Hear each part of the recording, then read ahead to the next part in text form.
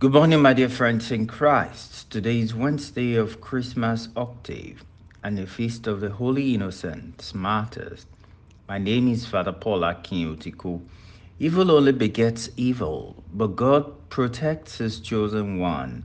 We read in the Gospel, now when they had departed, behold, an angel of the Lord appeared to Joseph in a dream and said, Rise, take the child and his mother, and flee to Egypt and remain there till I tell you. For Herod is about to search for the child to destroy him. And he rose and took the child and his mother by night, and departed to Egypt, and remaining there until the death of Herod. This was to fulfill what the Lord had spoken by the prophet, Out of Egypt have I called my son. Then Herod, when he saw that he had been tricked by the wise men, was in a furious rage, and he sent and killed all the male children in Bethlehem and in all that region who were 2 years old or under, according to the time which he had ascertained from the wise men.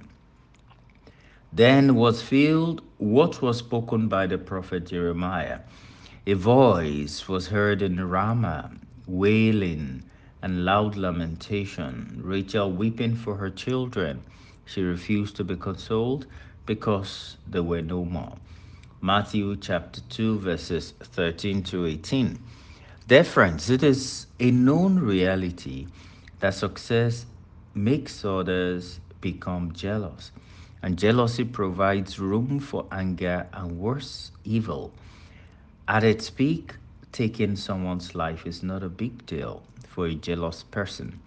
Today in the gospel, God knew this, and so an angel of the Lord appeared to Joseph in a dream and said, Rise, take the child and his mother and flee to Egypt and remain there till I tell you, for Herod is about to search for the child to destroy him. Realizing that God was smarter, Herod was in a furious rage, and he sent and killed all the male children in Bethlehem and in all that region who were 2 years old or under, according to the time which he had ascertained from the wise men. Since God does not allow us to suffer for him in vain, we celebrate all the holy innocents that were killed by Herod. We celebrate their victory over sin and evil. This should encourage us all as we work for God. People will be jealous and angry because we shall not allow them to overcome us.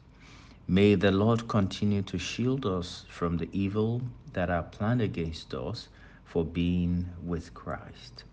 God bless you.